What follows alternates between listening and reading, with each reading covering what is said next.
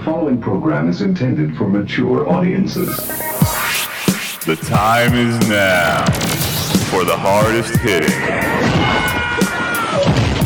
yet completely trivial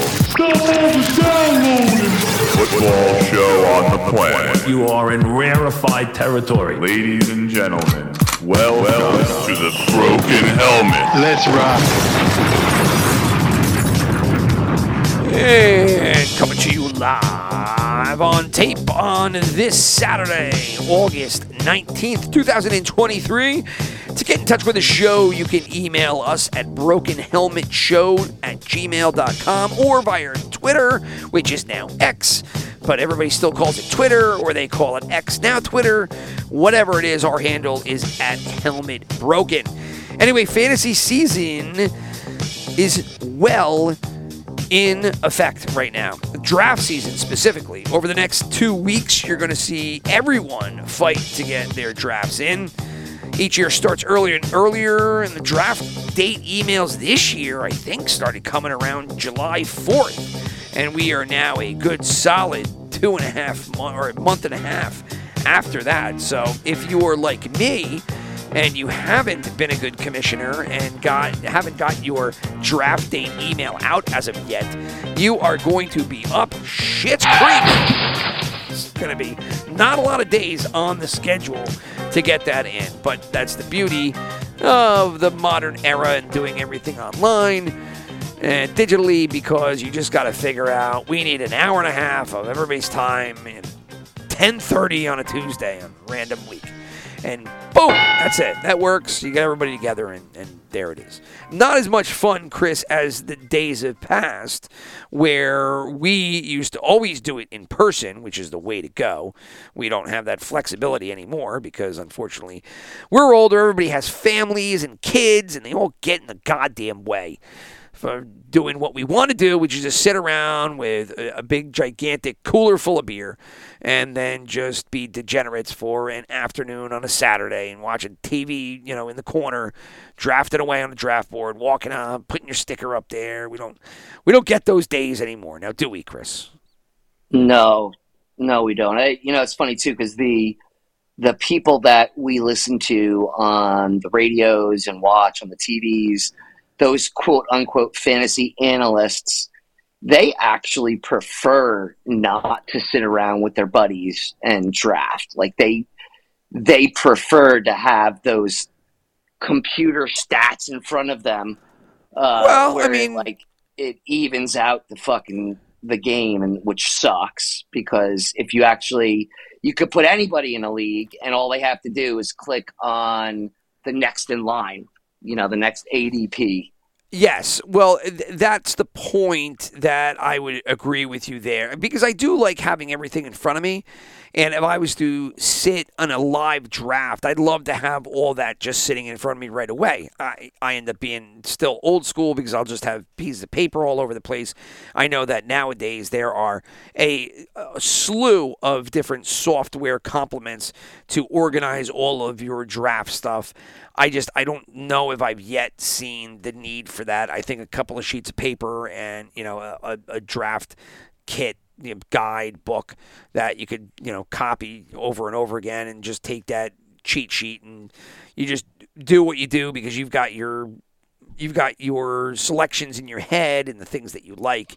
I think that's the way to go. But what I'm saying I agree with you with is about sitting there mano a mano with everybody else, and then it's the investment of time and their efforts that they put into it, which is when you do it in person, there definitely is value added to the person that puts a lot of effort and is paying attention to, where is everybody drafting and what are they drafting, and that guy doesn't have a quarterback yet, and that guy's got 3 running backs and no wide receivers, and there are just certain people that are clueless and they're just pot builders because that's just the way it is. And I think, sure, what's unfortunate is that when you do it digitally, that kind of evens the playing field because it prevents, the pot builders from really putting together shitbox teams. I mean, not always. Some do. And I mean, there's people that hop in and out of the draft and they miss a pick, and you get that shit instead. There's no perfect way.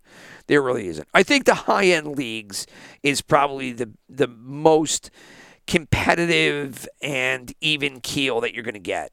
Because the high-end league, there's commitment in it. There's financial commitment, right? And so if people are putting in, I don't know, $500 to $1,000 into a league, it's not going to be like your typical $150 league where people are like, oh, shit, I can't make it. I'm just going to let the computer pick.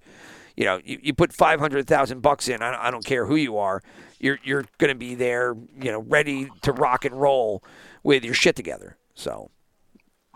Yeah, that's kind of true. Yep. But, I mean, and also for the fantasy analysts and, probably more active players. I used to be a lot more active than I probably will be this year. I think I petered out around like 10 leagues that I was in.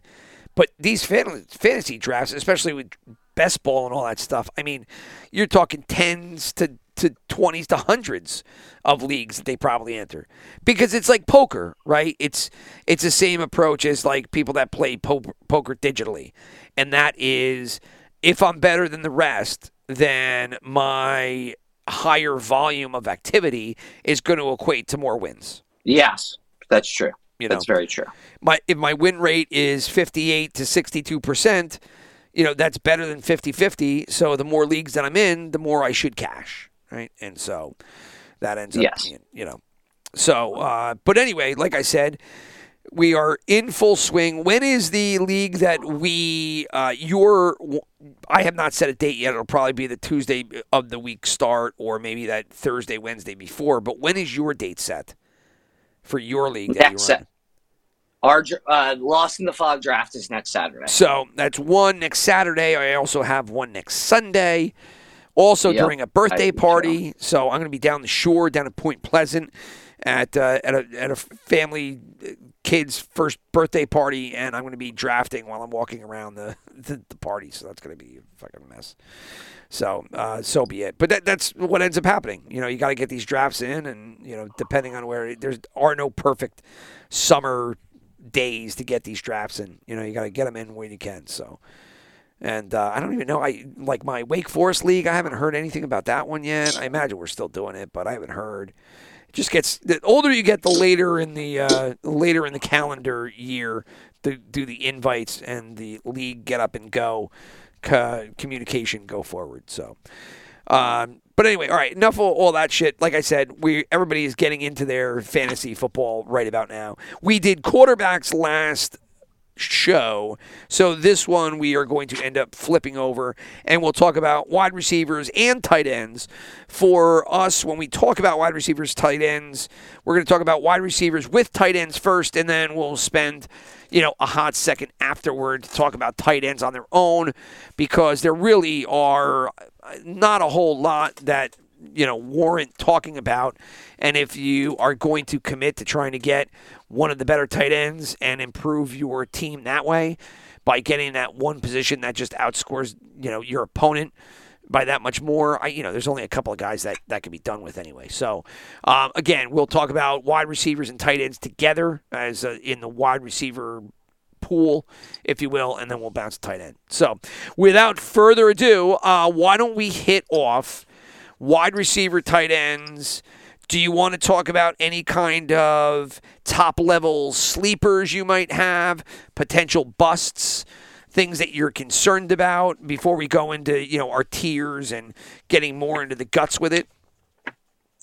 Well, you want to start with tight ends or just both together? Both together.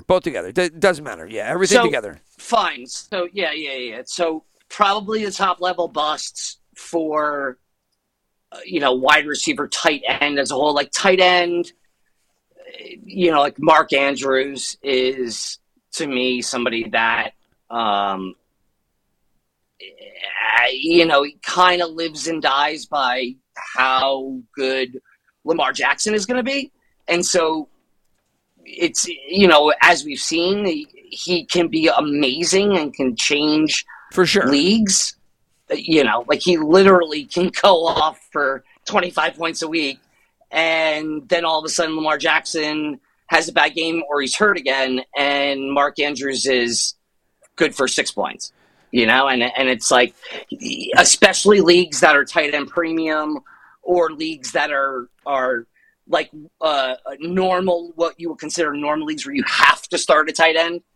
Like those leagues, there's only so many freaking tight ends you can play, right? And so you're banking on a Mark Andrews to provide some sort of relief for somebody else that might not perform, and then 6 points. Well, I 5 think points. that when you talk about Mark Andrews, the unfortunate thing about him and the caution that you would have is there is dual risk, right? Because you're going to have the normal tight end, you're drafting them high, you're sacrificing the other positions, so you're banking on this position generating you a solid amount of points. You have the injury risk for that person, and then in this case, you definitely have an injury risk on the quarterback as well. So you have both Andrews and Jackson both having injury risk that would impact the performance of said position when it's Andrews that you're drafting a tight end. And it's probably going to have to be a higher pick because somebody's going to want him because they like the value of high-scoring tight ends in tight end-specific leagues. So I agree with you there. I have a little bit of question tight end-wise for, Andrews himself, especially just because he's higher, Yeah. He's going really, really high. He's like average draft position, I think, like 30. Right.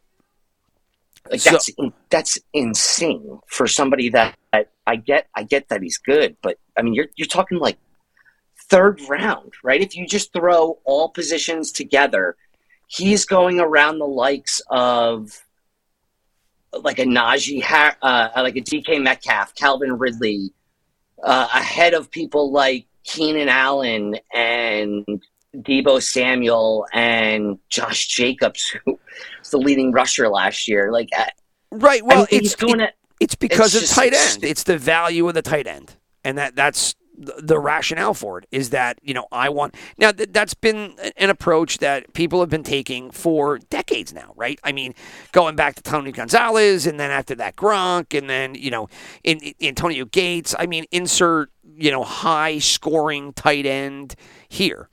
Because in tight end specific leagues, if you get somebody that scores 20 and the guy against you is getting, some Rudy Poo candy ass that's scoring 8, I mean, win for you and a fucking big 0 for them, right? So, I mean, I understand the strategy. And that's why it pushes them up there. I don't, in a tight end specific league, for me, it would probably be Kelsey or bust, right? That would be the only guy that I would think about drafting up high. Otherwise, then I'm just going to start picking them, after, I'm happy with my wide receivers and my running backs. Or if I'm just worried because it's just gotten really thin and I just don't want to get some, piece of shit stuck in that position. It's going to change, dude, sooner or later. There's no way Travis Kelce's going to be, there has to be an evolution. There always is, right? Like, well, it's age, right? I mean, he's 33. And so the question is always going to become, like, when does it start going downhill, right? When is it an injury? When is it just a lack of performance? His skill set goes down. Something goes wrong with Mahomes. I mean, it's been quite a while here that Kelce has been, rip-roaring away. And you're waiting for some kind of downtick. Holy shit! Kyle Pitts is only 22. Only 22. You think that he should be higher? No. Age 22. Oh yeah. He's super young. He just came out 2 years ago.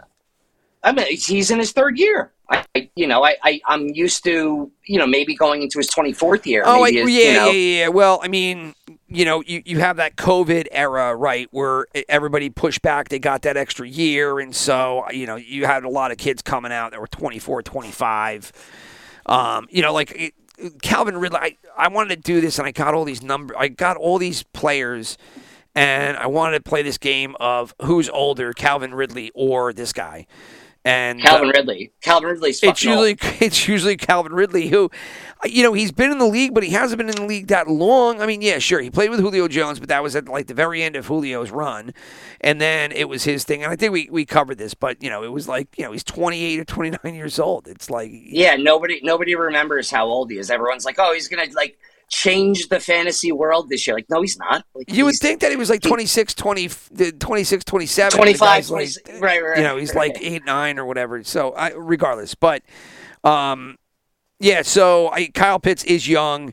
Going back to well, let's just get off it because now we got dabbled into tight end specific, but that was because we were talking about potential busts. But I mean, I'll give you one of mine that has concern. I mean, I'll give you the whole slew of concerned people for me.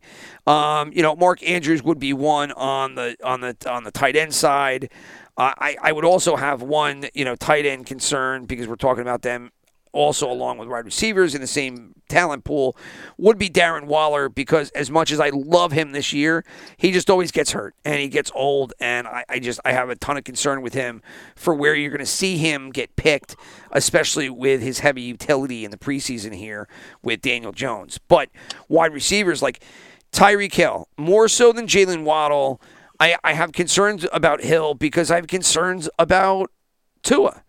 And if Tua battles something in the beginning of the year, they go to Mike White, and for where you're going to have to pick Hill, I would be afraid of the drop-off should something happen with Tua. Cooper Kupp, same thing, probably more in line with the Andrews critique, where Kupp is coming off injury, so you have an injury thing. He's not young. He's like 29, going on 30, or at least 29 right now. You also have the injury factor with Matt Stafford, right? And him coming back from last year, plus he's older. And so for where people are drafting, Kupp is like going, I think his average rank right now, is 7 through, if you go to like Fantasy Pros and they do the average per all different leagues, it's like up at like 7. Like, that's a heavy pick for somebody. Yeah, he almost had 2,000 yards. Yeah, he's 7. 2 years ago. But other than that 2,000 yard, and he was on a tear last year until he got hurt. But again, concern for me there. Amari Cooper, I just have a concern with because he's getting old. He was solid last year, but you haven't heard good words coming out of Houston so far. Not Houston, Cleveland so far in the preseason with the passing game. And Cooper, for me, I would think that his best years are behind him and starting to move down. And then the two other ones that I have concern with is Godwin and Evans. Because Godwin and Evans, I don't know what they're going to do with that quarterback position. And so, Trask, Mayfield, who knows? Trask was in there today. They were showing highlights at the halftime of the Chicago-Indianapolis game that's taken place. And Trask looked fucking terrible. Terrible. So, I just don't know. Does it not matter who the quarterback is, that Evans and Godwin are going to get the same kind of utilization? I don't know. I'm just not sure, but I have concerns. And so those were some of the major concerns that I had out of the gate. You could go through and obviously, people could, cherry pick whatever they like in terms of all of these guys and define it. But those were the ones that I had. Andrews, Waller for tight ends. You roll them with the wide receivers. And then, Hill, Kupp, Cooper, Godwin, Evans. Are there any wide receivers specific that you have concerns about? Yes, no? Yeah, Cooper Kupp. You already took Cooper Kupp. I mean, that's my number one, biggest concern. Just he's coming off an injury, and he's already injured, and then he's dealing with a quarterback who is injured, who's older. I mean, just all those things added together just don't add up. I'm not really concerned about Hill like you are. I'm pretty concerned about a Devontae Adams who's just 30 years old now, and he's on. I get the advanced metrics will tell you that at the age that he's at, there's very few people in the history of the NFL who have put up those top 10 numbers that we're so used to seeing from a Devontae Adams. So that's a really scary situation for the Raiders, who paid out the asshole for a guy, for who's almost, I guess, into the prime of his, or past the prime of his career. Azer was talking. I think it was Azer. It was the CBS fantasy football podcast. But I think it was Azer that was specifically talking about almost a very similar item to what you were just mentioning, and that being, somebody of that age putting up those kind of fantasy points. Just regular production numbers continuing on. It just doesn't happen, right? So, age is the biggest concern in that. And the change of quarterback. Exactly. Like, what are you going to get this year? Good Garoppolo, shitty Garoppolo. Right. Yeah, Garoppolo, no. Yeah, so Garoppolo. I just don't know about that. But but that's the same thing that you can go through almost the whole list of people, like we talked about really already. And that's a big concern for somebody that in dynasty leagues, like, he doesn't hold value to me. Right, like for instance, like, he might be good this year. He might be the go-to for Lawrence, but what's he going to do past this year? So he might do all right. On a pure volume basis, he might be okay, but whatever.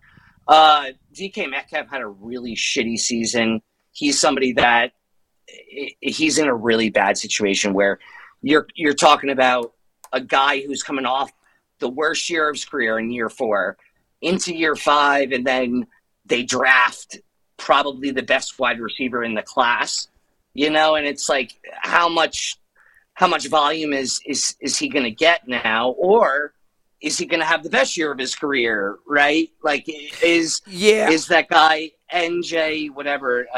Everybody's just saying JSN, right? JSN, Jackson that's Smith, it, yeah. Njigba. Everybody's just saying JSN, so that's what I'm doing. It's just as easy. Right. So does JSN come in and all of a sudden they can't double cover DK anymore? So DK now has goes off, right? Right. Well, but he's somebody that I'm not drafting. Like, I'm scared of him. Like a Deebo Samuel, I want nothing to do with. There's just too many mouths to feed. Congratulations. That was one of the guys that I didn't talk about him because I have him down farther on the chain here. But Deebo, to me, like, is a concern for the same reasons that you just mentioned. What are you going to get out of him? Like, how can you be dependent on him when it's like, like 2 years ago, he was this utility knife player that got you points everywhere. Last year, not so much. And now it's, who's going to be the quarterback? Is Purdy healthy? Is he not healthy? So that was funny that you just mentioned Samuel, because that was one of the guys I was going to talk about later on with not as much a concern right now that I would mention with these other guys, but somebody that I'm not high on, because like you said, I just want nothing to do with him. It would just be too much risk. Yeah, there's very specific, when it comes to how we draft compared to how most people draft. I know enough about the sport because I follow it kind of all year round. So you start to get these biases towards who you honestly really want and who you think may blow up versus who you're just like, nah, I don't care if they fall to me in the 7th round. Like, I'm not taking Deebo Samuel.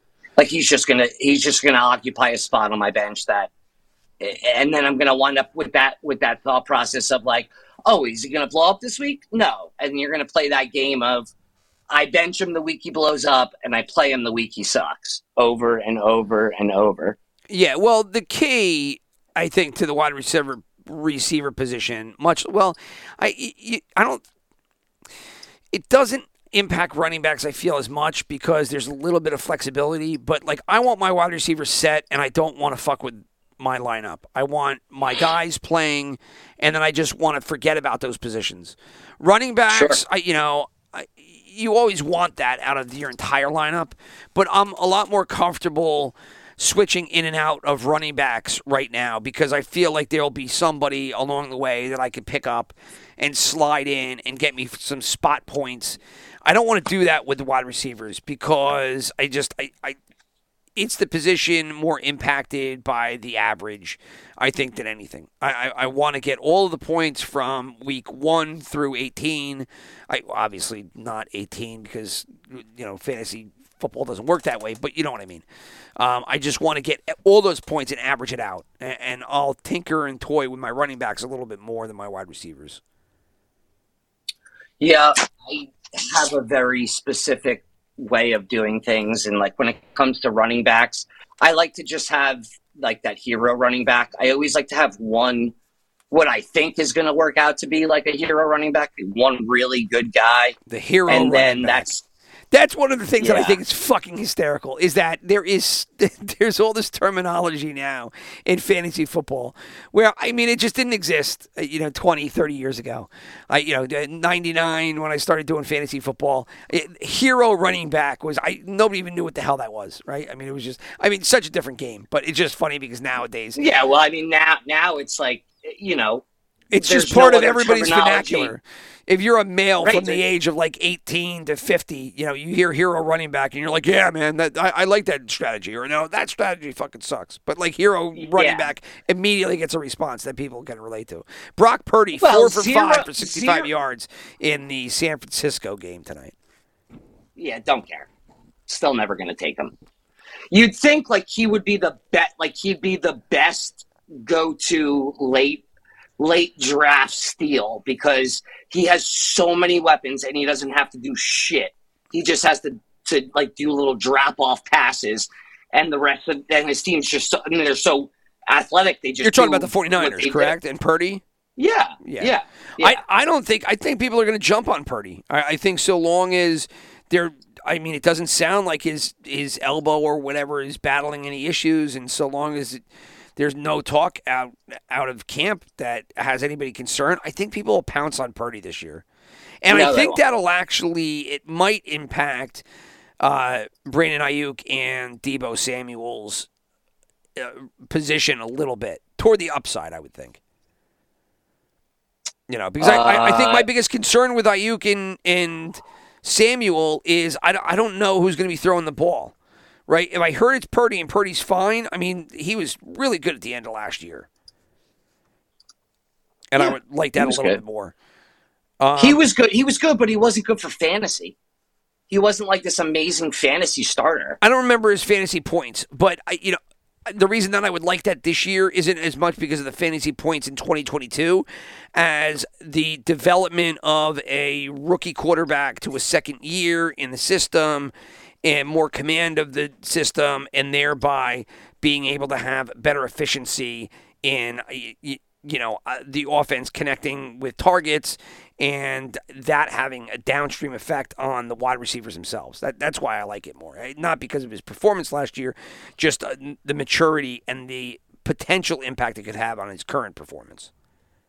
I have his numbers for the fantasy end of the regular season and into the playoffs, and they're fine. They're 17, 20, 18, 17.3, 20.4, 18.9, 20. So it's not fine? So they're fine. They're fine. Yeah, but if he upticks that and puts 3 onto that, and now you're talking about 20 and 20 over, you'd take that. Who wouldn't? Sure. No, of course. He's not going to go super high because I don't think anybody's expecting him to throw up 30s and stuff like that, right? Like, it's not like Mahomes and that tier quarterback, but, right.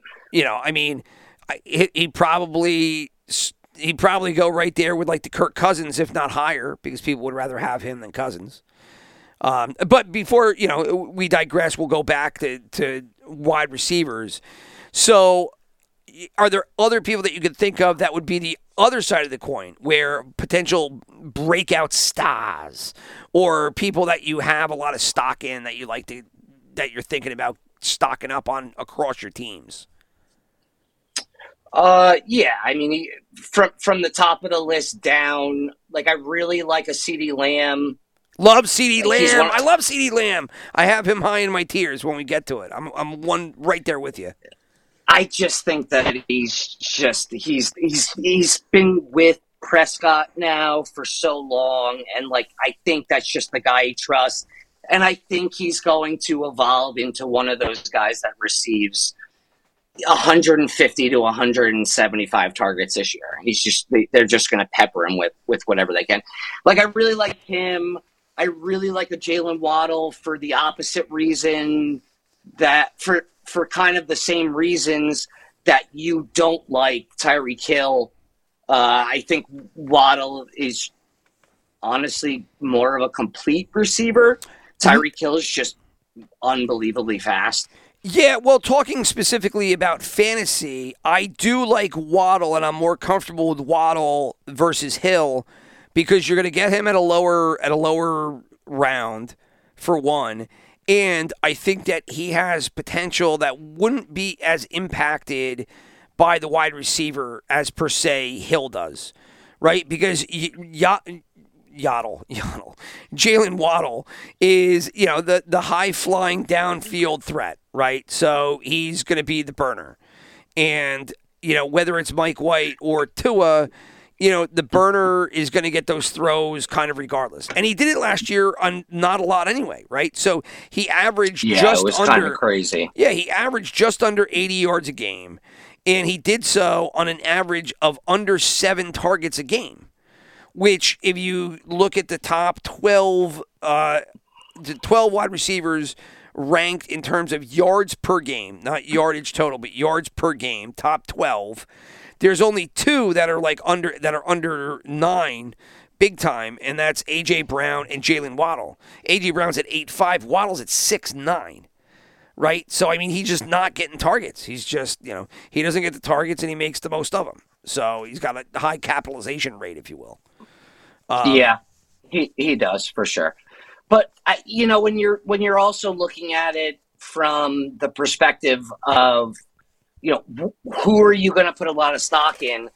I do believe that's more just personal preference due to the eye test, than it is versus what I'm hearing on all the radio stations and podcasts and watching on TV. Like, that doesn't hurt to hear that stuff, but I've been playing fantasy for so long and following football for so long that, we're going to base a lot of these stock tips on what we see through our eyes, right? Like, it's the eye test. Like a Jalen Waddle, just he looks good, right? Playing the game, like he looks smooth. Everything that he does is something that you can foresee it getting even better. Like a Chris Olave.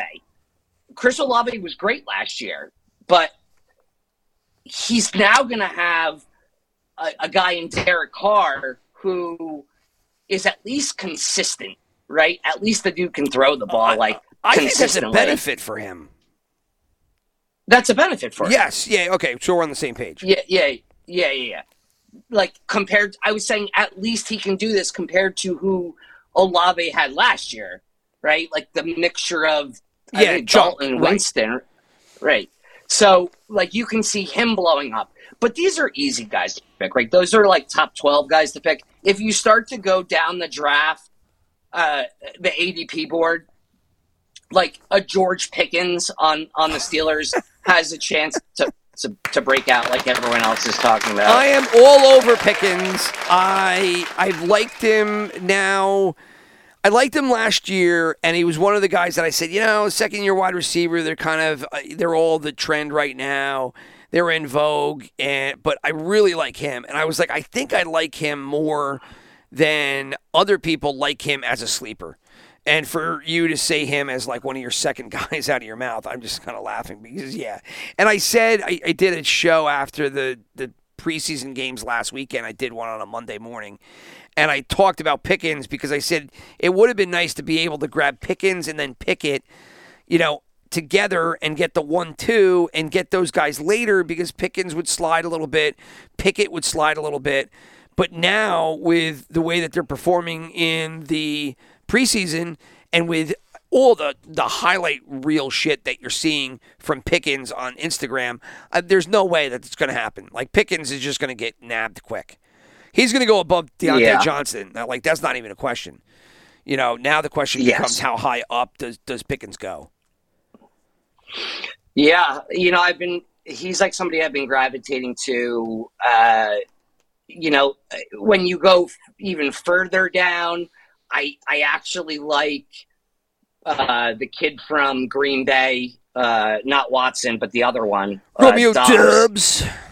Yeah, Dobbs, I had him all last year, and he actually in the beginning of the year. It was great.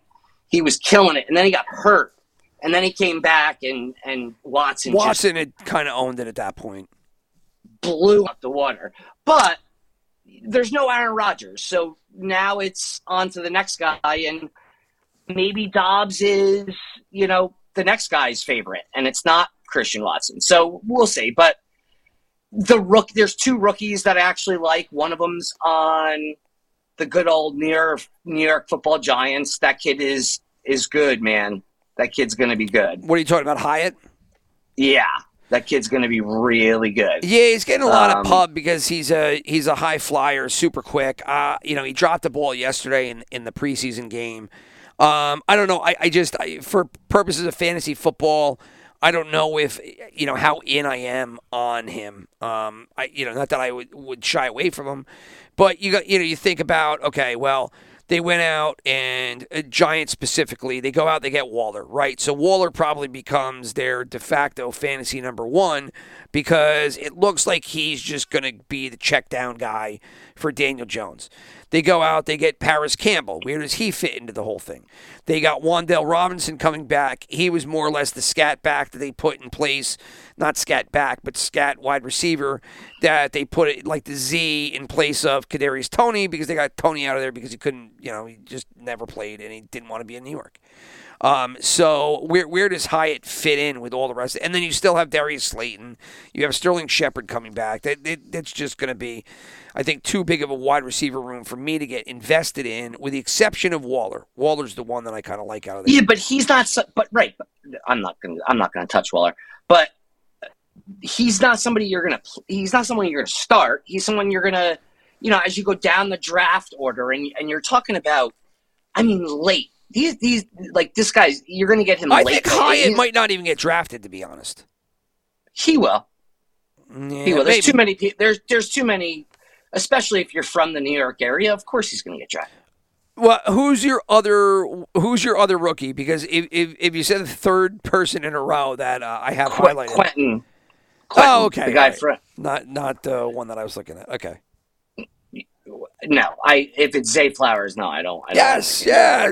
There you go. The great mind thinks alike. So yes, Zay Flowers. Quentin Johnson over out in LA, Los Angeles. Gotcha. Yeah.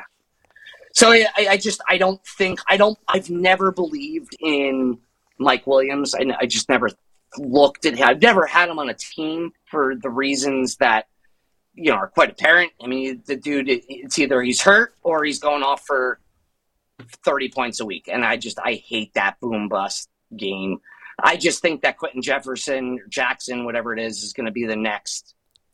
He'll be their new WR1. What's his name's getting really old. Keenan Allen's getting really old, and Mike Williams isn't going to be there much longer. Yeah, I don't know. I don't know what to do with the Chargers wide receivers, and I'd like to do something with them only because with Kellen Moore there, I think the offense could be quite different, and they probably could stretch the field a little bit longer. I do like Herbert. I just don't know, where I would like to invest. In one of those wide receivers. And I feel like, Keenan Allen would probably be the guy that I like the most. He is oft injured, but I just don't know where he's going to go. I have a feeling that somebody's going to invest a higher round pick than something that I'm willing to invest. And I don't know if I'll get, a taste of him. Maybe I do, maybe I don't. But let me throw out some other names I was looking at, and let me get your opinions on these guys. So we covered Flowers, so I won't touch about that. Calvin Ridley. I like me some Calvin Ridley this year, because I don't like what I saw out of all of the Jaguar wide receivers last year. The best being of the bunch probably be Christian Kirk, right? And Zay Jones is there for a little bit. Evan Ingram on the tight end side. But I think that Ridley coming back, whoever he was previously, if he could replicate that in Jacksonville, I think he would be their one. Right now, he sucked. I had him the last year he was in Atlanta, and he was not that good, dude. Well, he wasn't that good then. You got like 2-3 years from his mental breakdown issues and then his suspension for gambling. I just think that right now, the way that everything's going in Jacksonville, that it could be a good situation for him. I like Peterson as a coach. I like I like Trevor Lawrence. So I like that whole deal. So I think that Ridley could be a nice addition. Sleeper, I don't know. He seems to be climbing up ADP boards more than I would like. But, whatever it might be. Terry McLaurin, there's another one I was looking at. Yeah, not really into anything in Washington. I don't think I'll have a single Washington player on any of my teams. Okay. Yeah, I do like McLaurin. I want to see what Bieniemy has. Howell's going to be going into his second year. I'm kind of, but McLaurin also isn't far enough really down. Pickens was another one, but you had mentioned him. I like Waller for his utility factor. There's an injury risk. Nico Collins put up good numbers last year, and now with Cook's gone, I'm interested to see if Collins can step his personal game up a little bit. That would be nice to see. And a late round, I like DJ Shark, right? I know he's not young by any means. He was good in Jacksonville for a hot second. Then he gets thrown to Detroit. Didn't really work out that well. Now he's down in Carolina where, for the most part, he's, starting wide receiver material there. It sounds as though from people watching practice, he's got a good rapport going with Bryce Young. So I like, the sound of all those things. And I think that you might be able to grab him late, on the fly when it's just like, oh shit, he's just sitting right there. All right, I'll grab him because I could get, a starter or at least an in and out wide receiver play with DJ Shark. Any thoughts? Yeah, that's true. Any thoughts on Shark or any of those guys, or did that jar up anything in your head that you could think of before we just start going through the tiers? No, I think I covered the basis of my biases at this point in the fantasy draft season. Okay, well, so then tier-wise, like what? Let's just start going through and saying who we feel belongs in each tier, and then we can obviously, balance stream of thought consciousness as we move along here. Sure. I'll let you start. Tier 1, 2, 1 would probably be the same. 2 will probably be similar. So why don't you say what you're thinking to begin with, and then I could follow up and chime in. Actually, before we get to that, let's ask this question first. What is your overall strategy and approach toward the wide receiver position this year in 23? Any different from years prior? From years prior. Actually, probably because of the ADP and where things are going, I'm leaning more on quarterback and wide receiver early, and I will settle on some sort of a semblance of running backs, running back by committee late. So I agree. I'm with you. I'm not necessarily like putting all of my chips on one big running back like a Christian McCaffrey or a Saquon Barkley. Like I don't care that much about those guys. Actually, after watching Bijan Robinson last night, I would be shocked if he's not the first running back off most boards. Over McCaffrey and Eckler? I don't want, I've been the biggest Eckler fan for years now, and I'm out on Eckler. Really? I'm out on Eckler. Those guys are basically cemented at 1 and 2. I think it would be a stretch for Bijan to go ahead of either of them. Did you see him last night? I mean, I get it. Like, rookie running backs have always been like that, right? I mean, dude, he's huge. He's huge. He's a tremendous talent. I still think that it's Atlanta. McCaffrey, you kind of know what you're going to get with him, and he was spectacular, a huge injury risk. I mean, I just think it's aggressive to go Bijan 1 because there's still just the unknown of what that team's going to be. What are you going to actually get when it's the ones, first defense? What are you going to get when it's, Ritter in there? Do they have to go, to Heineke later on? I just think there's a question. But I get you. You're more focused on filling up the wide receivers than the running backs, right? And you can figure out what to do with the running backs down the line. I'm of the same opinion. Yes. So, yes. Again, great minds think alike. But yeah, I think for me, the reason that I like the wide receivers is I think that the fall off after the first couple of tiers is pretty drastic. Like, I wouldn't want, my starting wideouts. I wouldn't want to go with my number one wideout being, a low tier 3, tier 4 guy. I think I'd be up Schitt's Creek if that was it. No, so if you're looking, if you wait, let's say you fill up your quarterback and you go high on quarterback, so you go with a Josh Allen or a Jalen Hurts, right? And you go with 2 running backs out of the first 3 picks. So your first 3 picks are 2 running backs and a quarterback. You're now looking at picks 37 and on. I'm obviously, which we didn't say, we're discussing 12-team leagues, right? Right. We're basing this all off of 12-team leagues. Yeah. So, for frame of reference, 12-team leagues, PPR, right? Full PPR. Right. Full PPR. Right. 1 point per PPR. 1 point per reception. So when you're looking at that, if you wait till that point, you're looking at DJ Moore. Yes, that's my point. Yes, exactly. DeAndre Hopkins. They could be good, sure. These Christian Watson, Drake London. You're making my point for me. I don't want that to be my number one.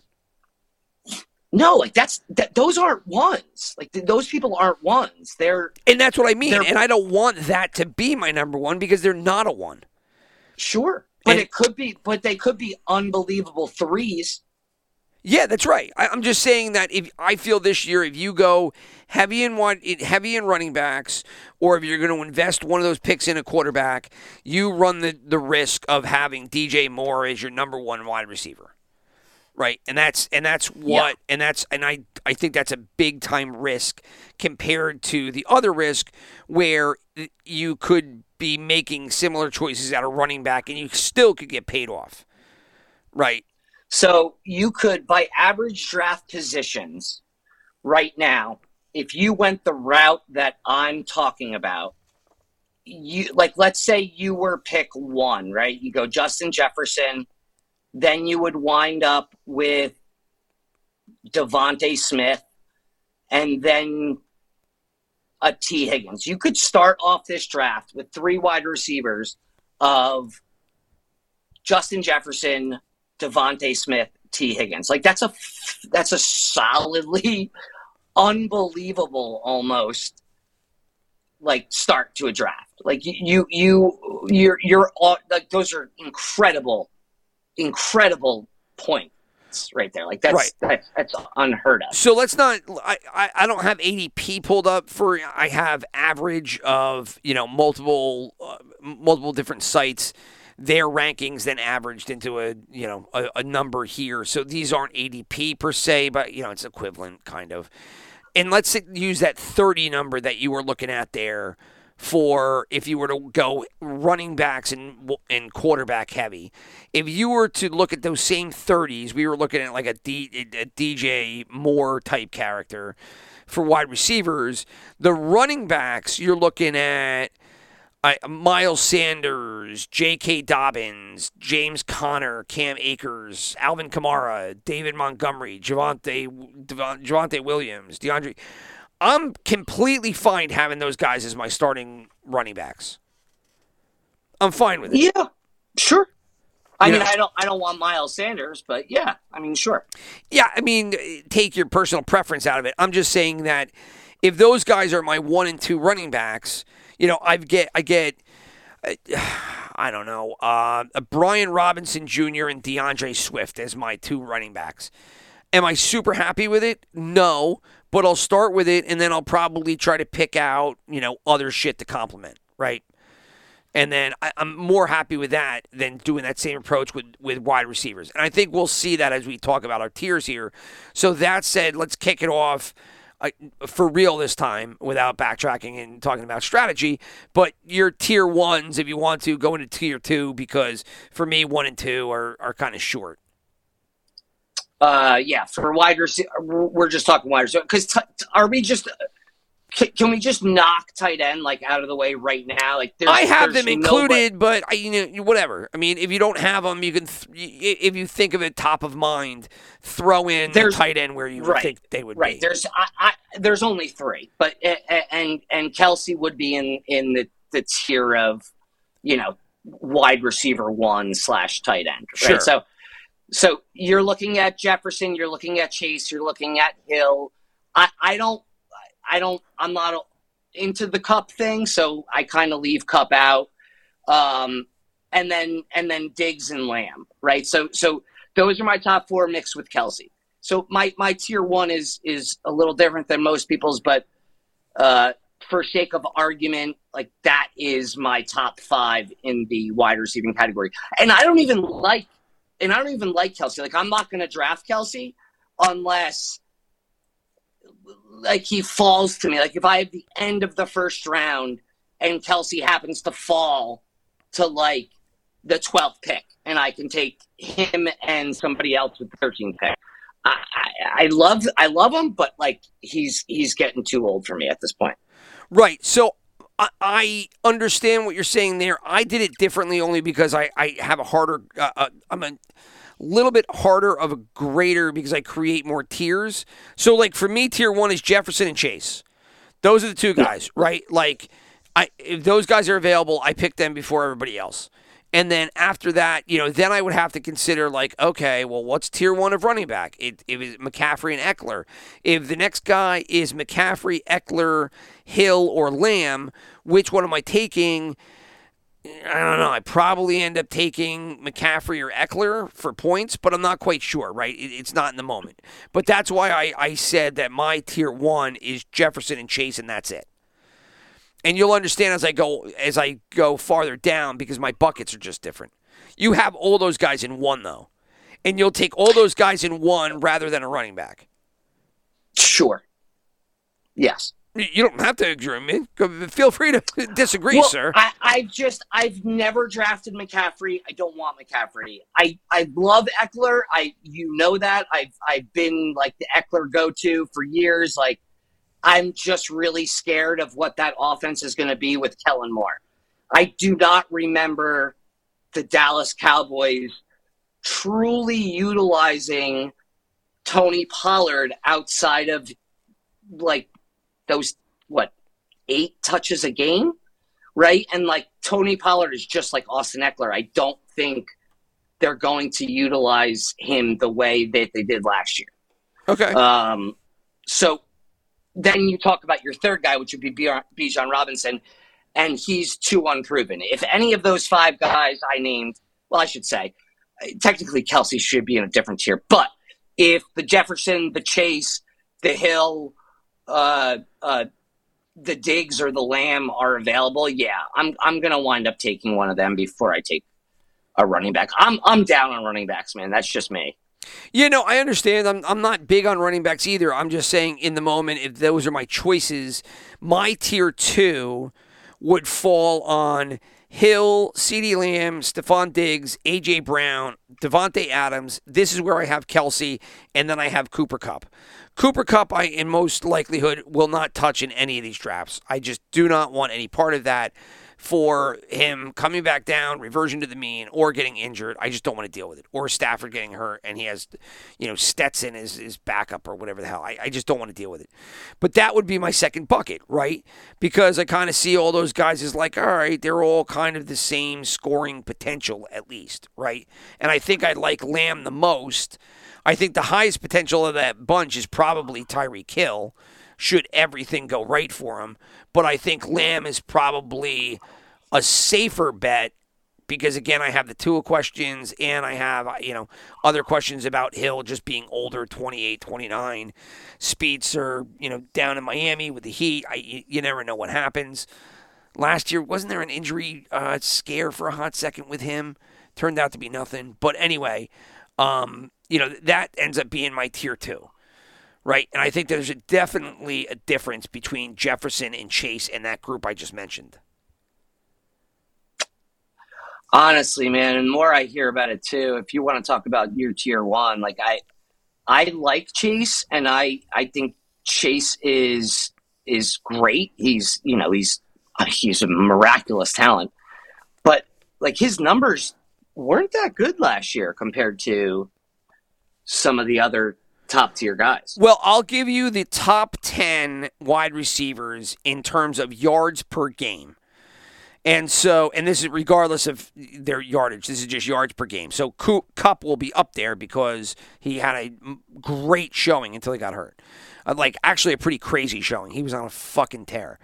So Jefferson was at 106. Hill is 2 at 100.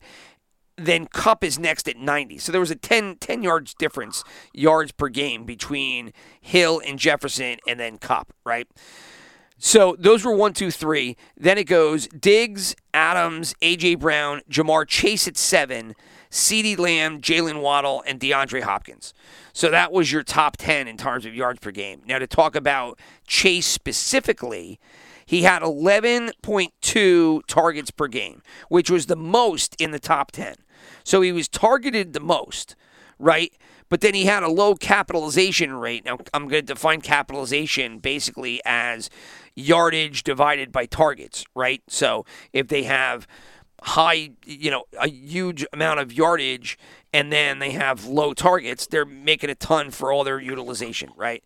But here, of all of the people, it was, Jamar Chase, who had kind of a weak, utilization, right? So his utilization was only 7.8. And within the top 10, that was the worst that there was.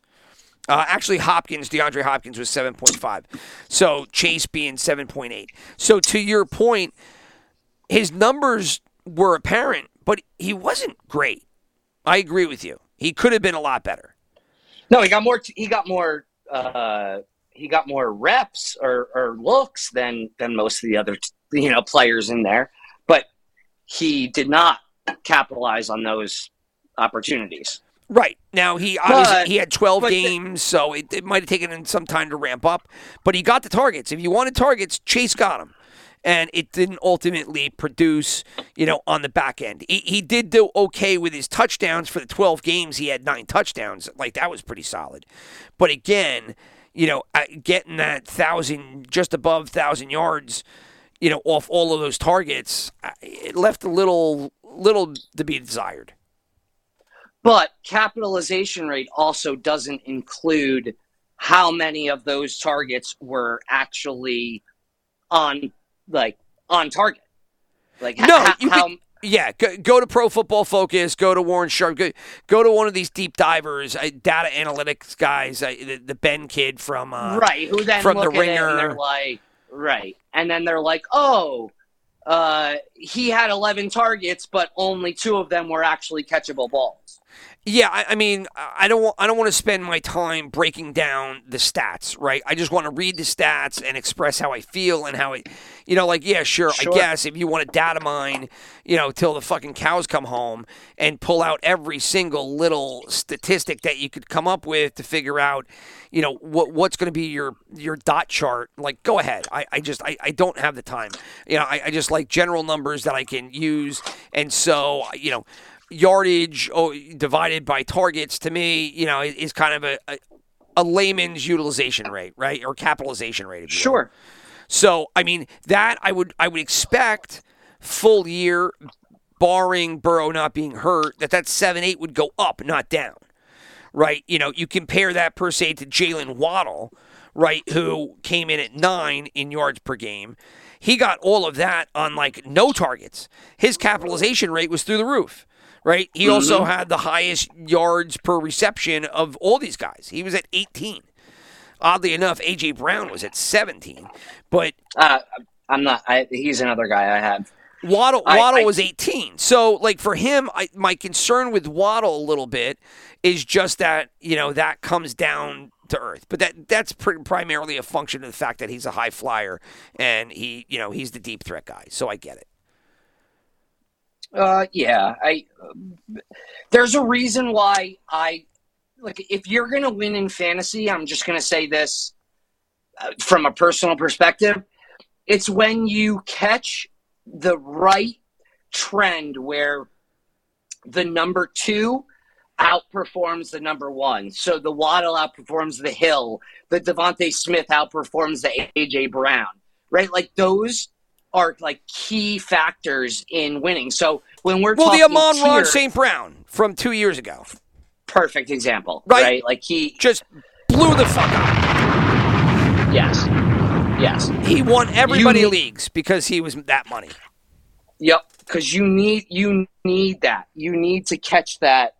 you played the blow up noise and Monkey must have heard it and just jumped off the couch. Monk being my brother's pet dog. Pet dog? They're all dogs are pets. Dog. I could just say dog. Dog.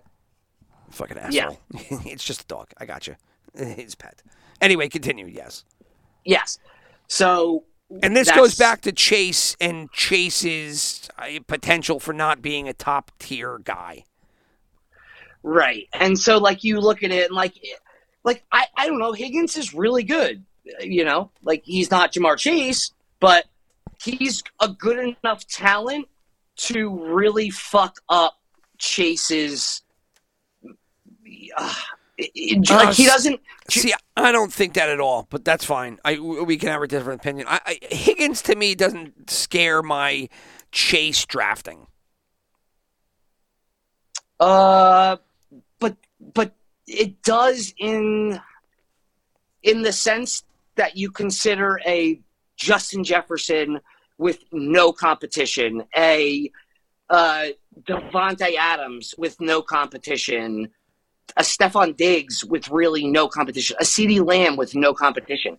When you look at those guys, you're of course you're all in on those guys because they don't have any competition for targets. They are the target.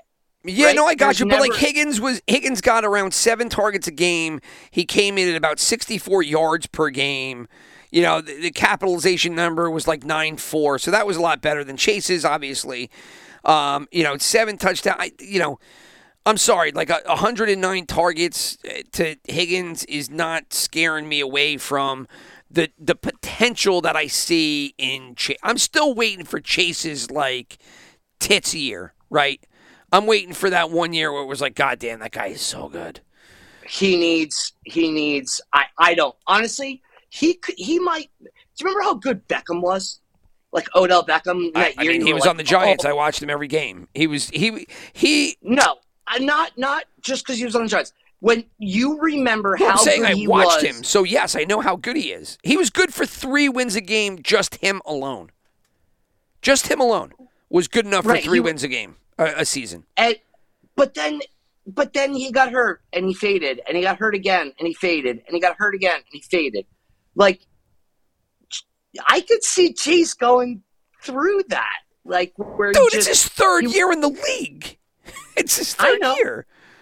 I know. It's a little early to start talking the injury stuff here. He was so good. No, not injuries. I'm saying where he just fades. Like, he was so good his rookie year. He was worse, a little under how good he was in his second year. Like, if he's a little under that again in his third year, next year everyone's going to be like, yeah, he might have fucking hit his peak already. He's not as good as we thought he was. Oh, I don't know about that. I'm not sure. I mean, we would have to see because we'd have to see what his performance is this year, and then if it triggers that kind of talk, right? But I mean, that's a whole nother topic. That's just me and Ja'Marr Chase. Like, he's not really a guy I'm going to draft too much of either, man. I look for. I like Justin Jefferson. If you can't get Justin Jefferson, I think I would rank. I think I'd rather have a Tyreek Hill than a Ja'Marr Chase.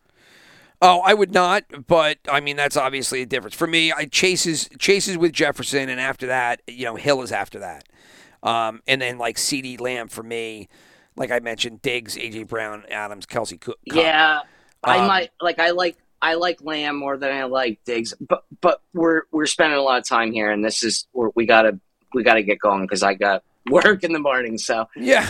Okay, sir. So let's just bounce into tier 3 then, because that's where we were, and we'll just rip through these tiers. We won't drill down too much, and then we'll just touch on tight ends for a hot second, and then we'll bounce. Yeah. So like the third tier for me starts kind of like where that typical like third round average would be, like that 2-3 turn, that 2 into the 3 down into the 4s. Like the first, once you get here, to me, it's kind of like that starts to drop off. And I don't know how you feel about that. That's just me, but you break it down a lot more definitively than I do. I clump together big groups of wide receivers. But when you get into the Devontae Smiths, the T. Higgins, the Calvin Ridleys, the DK Metcalfs, like that's kind of like my third tier. Yeah, so does that make sense? Yeah, it does. My tier 3 is basically, this is the last group of guys that I want to be my number 1. Anybody that is below this tier, I'm fucked. Right, as my number 1 wide receivers, unless I might catch lightning in a bottle, or I just I get some kind of potential pick later that ends up blossoming. But so like Amon-Ra St. Brown, Garrett Wilson, Jalen Waddle, Devontae Smith, Chris Olave, Calvin Ridley, DK Metcalf, Keenan Allen, and T. Higgins. That's who I have on my 3s. Like, I'll take those guys, and I'll take them as my number 1, and I'll be like, okay, I'm fine. Maybe I'll get 2 of these guys, and they'll be my 1-2. Fine. But the next tier is where, if this is my starting wide receiver, I'm shaking a little bit because I'm gonna lose points compared to other teams. I understand where you're going with it. I don't believe you see that messes up the tiers versus my ranks, right? Because like, but that's fine. The way it's just a talking point, right? Sure, I get it. But when it comes to what your breakdown is of all the different players, I understand that philosophy, but to me, that would be all my tier 1 and partially some of my tier 2. Sure. Like I anybody past that point, you're right. Like, you're not wrong. Like, everybody past that point, it's going to be tough to imagine them being something's going to have to happen for them to be a WR1. Like, it's once you're past that tier that you just named, they're all players that have the opportunity to be wide receiver 1s, but they're either going to have to really outplay their averages or somebody in front of them is going to have to collapse. Right. I imagine it, if I end up investing a running back in my first or second pick, well, it have to be my first pick, right? I'm probably going to land with a tier 3 guy as my starting wide receiver if I go wide receiver the second round. right? That's what I'm thinking. Yeah, because I think the probably. wide receivers Yeah. are going to fly, right? So I think I'm going to have that group that I just talked about as one of my starters. Should I get the third pick and I end up going McCaffrey? Well, what am I going to get for my starting wide receiver? It's going to be one of these guys, I think, which I'm not bad with. I'm just saying that's it, and that's probably as much as I'm willing to take risk-wise with wide receiver. Because my 4, and then I'll throw it to you for yours, is this group that I don't want these guys being my 1. Amari Cooper, DJ Moore, DeAndre Hopkins, Christian Watson, Jerry Jeudy, Terry McLaurin, Mark Andrews, George Pickens I have in this group, Deebo Samuel, Christian Kirk, Drake London, Brandon Ayuk, Mike Williams, Tyler Lockett, and then I have Goodwin Evans. And that rounds out my 4. It's a bigger group, and it's just kind of a hodgepodge because I think it gets really tough after tier 3 to really pick. There's some guys I like, but who the hell knows? I like Pickens. I like McLaurin. They're in my 4, but I'm not quite sure. Yeah, so like when it comes to tight ends too, to mix in here, see, like this, my tier 4 would be kind of what I look at as my WR3, right? Like people to fill my wide receiver 3 and my wide receiver 4 roles, right? I know that you love to have, playing with you long enough, you love to have 3 like beyond solid wide receivers, right? You like to have a team where everybody looks at the team and they say, shit, he could put up 60 to 80 points just in his wide receivers alone, right? Yeah, I think it has the highest point potential putting your investment there. Sure. No one's going to doubt that. But and then your bench is full of guys that you're like second half breakouts. I'm going to just sit on these motherfuckers, and eventually come week 8, they're going to be amazing. And then you might have one of your 3 top guys drop out, and you'll be able to slide that guy in. I don't like to play that way. I like to have more of a base average, and I like to have 4 or 5 of them. Sure, that's so fine. Which pans out. It could pan out the same way, where my team and your team look very similar, but we had 2 different strategies going into it. Yes, you know what I mean? Like it's just how the game goes. So a guy like, for instance, like a guy like Brandon Ayuk, right? Like he is most likely, if you thought of him and you had to put a 1 through 5 wide receiver rank on on it, you would probably put a wide receiver 4 rank on Brandon Ayuk, or maybe a wide receiver 3. Yeah, right? 3-4. 3-4 is where I would have him. And that's exactly why he's in tier 4 for me. Right? Like he is a guy that I could foresee easily filling that wide receiver 3 role, especially if there's an injury ahead of him. Right? So when I'm breaking down who I want for these specific spots, I really like to use my tiers as kind of a determination of, okay, it's now time to switch. Like if I'm past that wide receiver 4 tier, like now it's just this shit's on the wall, right? Like there's no rhyme or reason to it at that point, right? I don't think you've actually followed through with keeping to your ranks or tiers when it gets to a certain point. You know what I mean? Well, you can't, and that overall with fantasy football is one of the knocks on all of draft preparation, and putting a lot of time into reading articles and listening to podcasts and trying to get your mind right going into any given draft, is because you can never predict what anybody else is going to do. And in the moment, you could have everything lined up, and like Tyson said, everybody's got a plan until you get punched in the mouth. And so all of a sudden you're sitting with 2 or 3 guys that you're like, these guys aren't getting touched. I'm going to grab them later. And then somebody comes through and grabs them 2 rounds earlier than you ever even thought they would sniff at them. right? So somebody comes through round 2 and they're like George Pickens, and you're like, what the fuck, round 2? Really?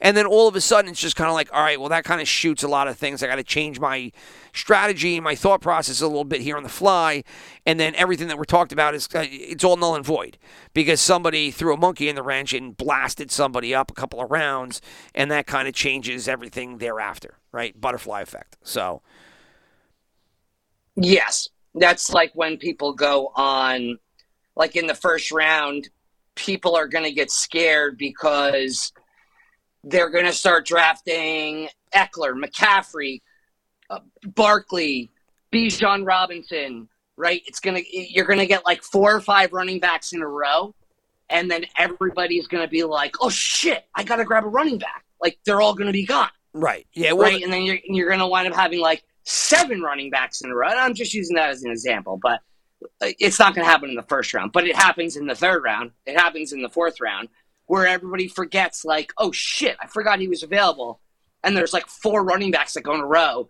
And then all of a sudden it's all running backs for like 7 picks. Right, which is why you want to get ahead of the curves position-wise.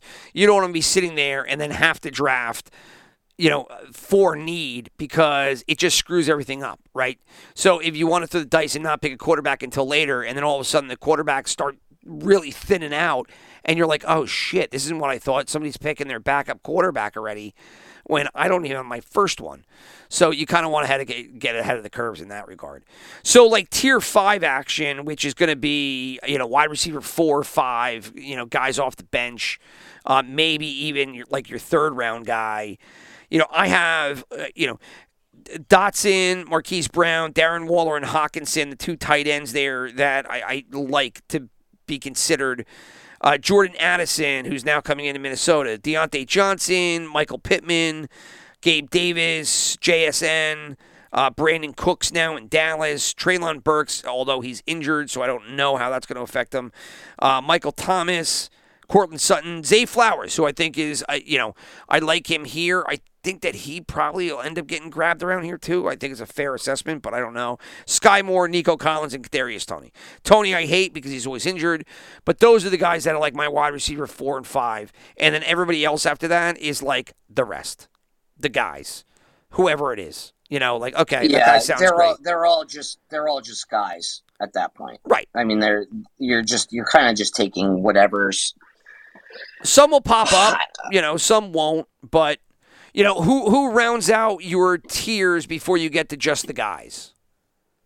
Like the last person I would care, like the last group of guys that I would really give a shit about before you just start filling in the gaps are the, like that 35 range, like a Gabe Davis, a Mike Evans. Sure. Like a Marquise Brown. Really, after that, I don't really care, man. Like I'm taking whatever value I see as best. Yeah, and those are guys, and I'm just going to rip off like just names out of this.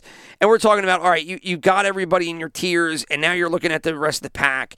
You're looking at like Juju's or Alan Lazard's, DJ Shark I mentioned, right? Like I like him as kind of a potential, breakout up into a higher tier, but right now he's just a guy.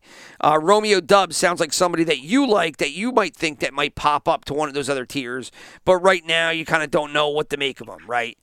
No, he's like that guy. He's a perfect spot where nobody's going to really give a shit, so I'll take him around ahead of his ADP because I'll take the chance because he's going so late anyway. It doesn't matter. Right. Sure.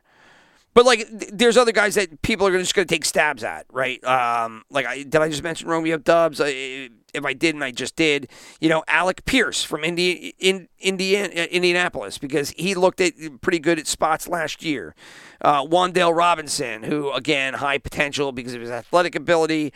Just guys. You can just pick them out and throw them out there, but they're just guys. And it's just going to be people that you like, that you're like, yeah, I kind of like the potential on them. I didn't know what I was going to get, so I'm just going to grab them here.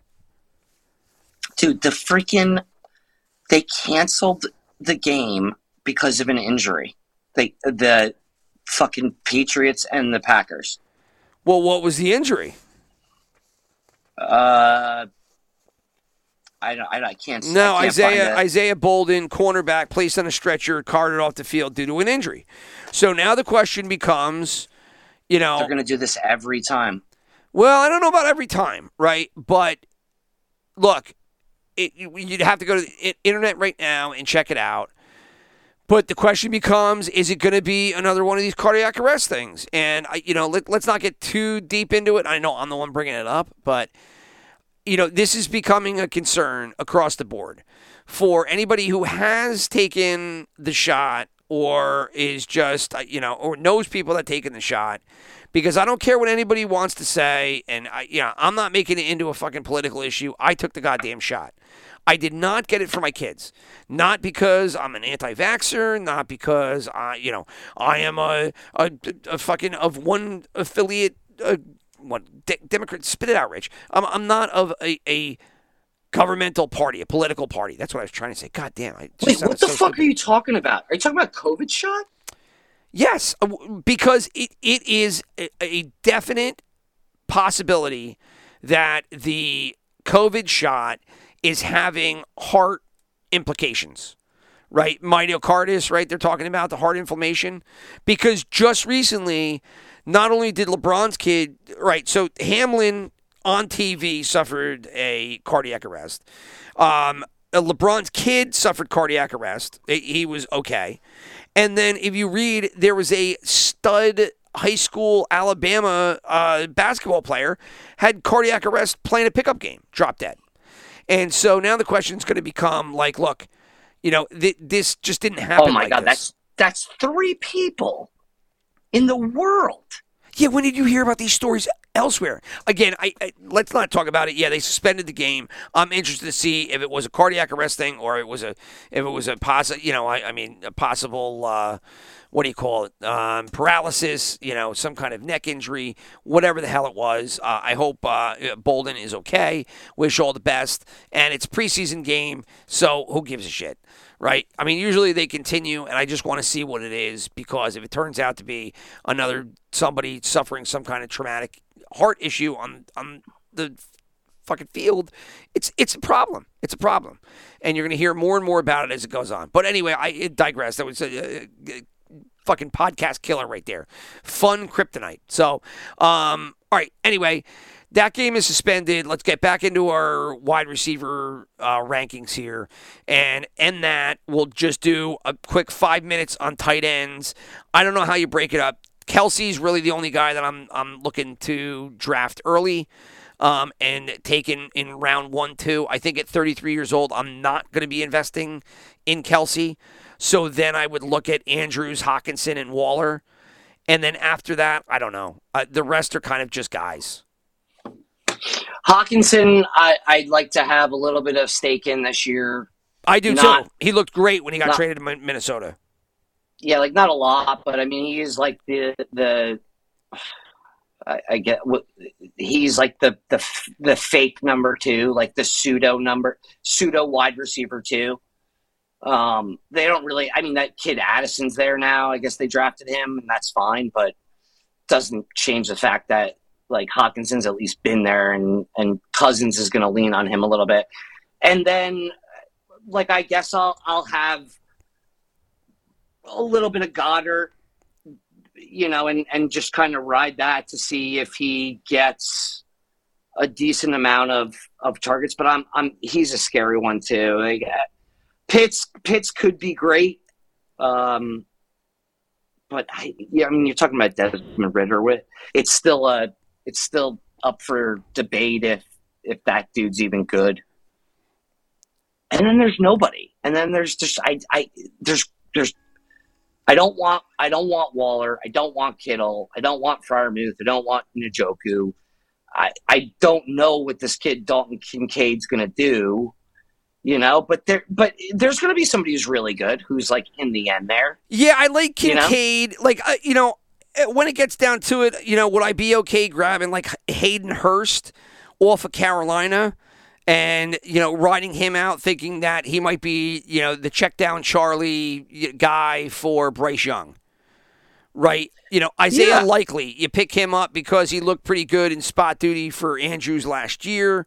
Maybe he gets a little bit of more PT here, or maybe Andrews goes down.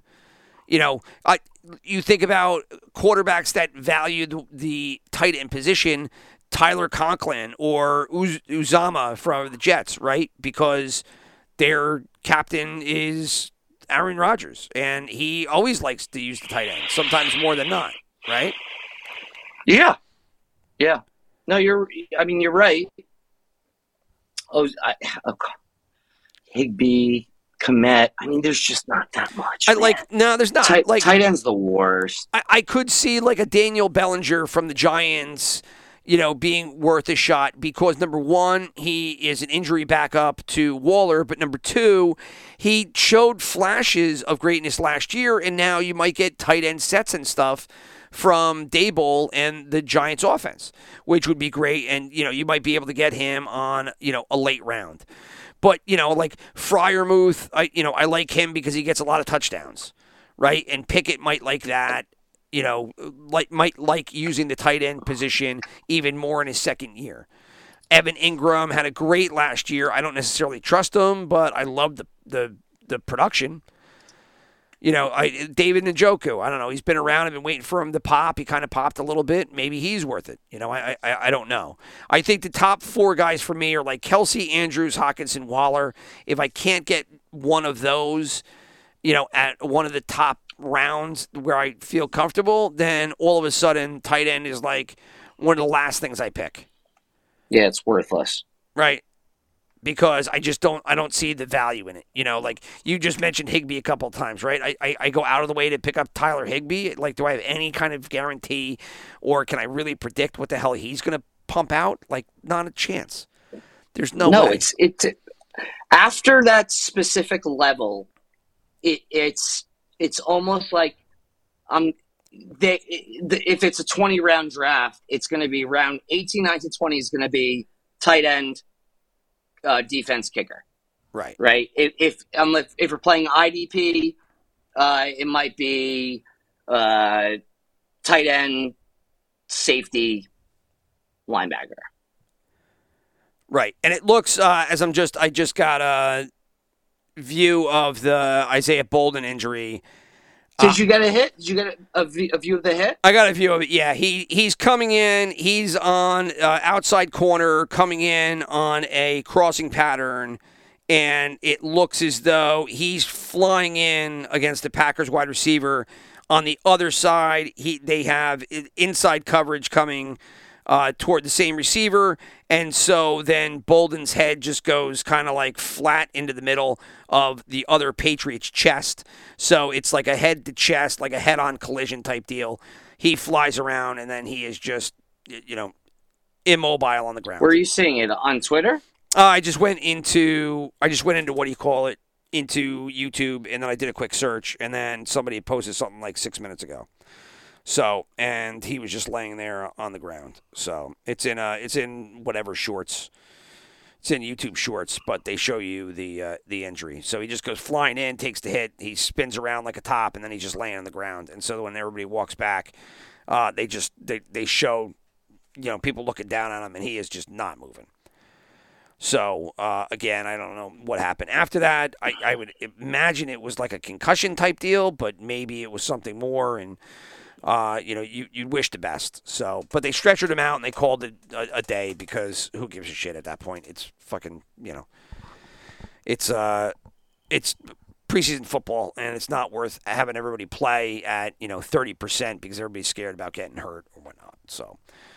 All right, but anyway, we'll wrap it up there because we run long here. It's over an hour or whatnot, and so we'll button this up and move on. Get ready for the next show, which will be our running backs, which is probably a pretty meaty one. And then to wrap up our preseason, we'll talk about gambling and all of our season-long bets before we start doing our weekly bets against the spread. So enjoy the rest of your Saturday, which you got an hour, 45 minutes left here, and then your Sunday, Chris. All the best. Hope your family had fun without you on their vacation. And you get to see them when they come back. So, all right, we'll wrap it up. Enjoy, kid. I'll talk to you later. Adios. All right, peace.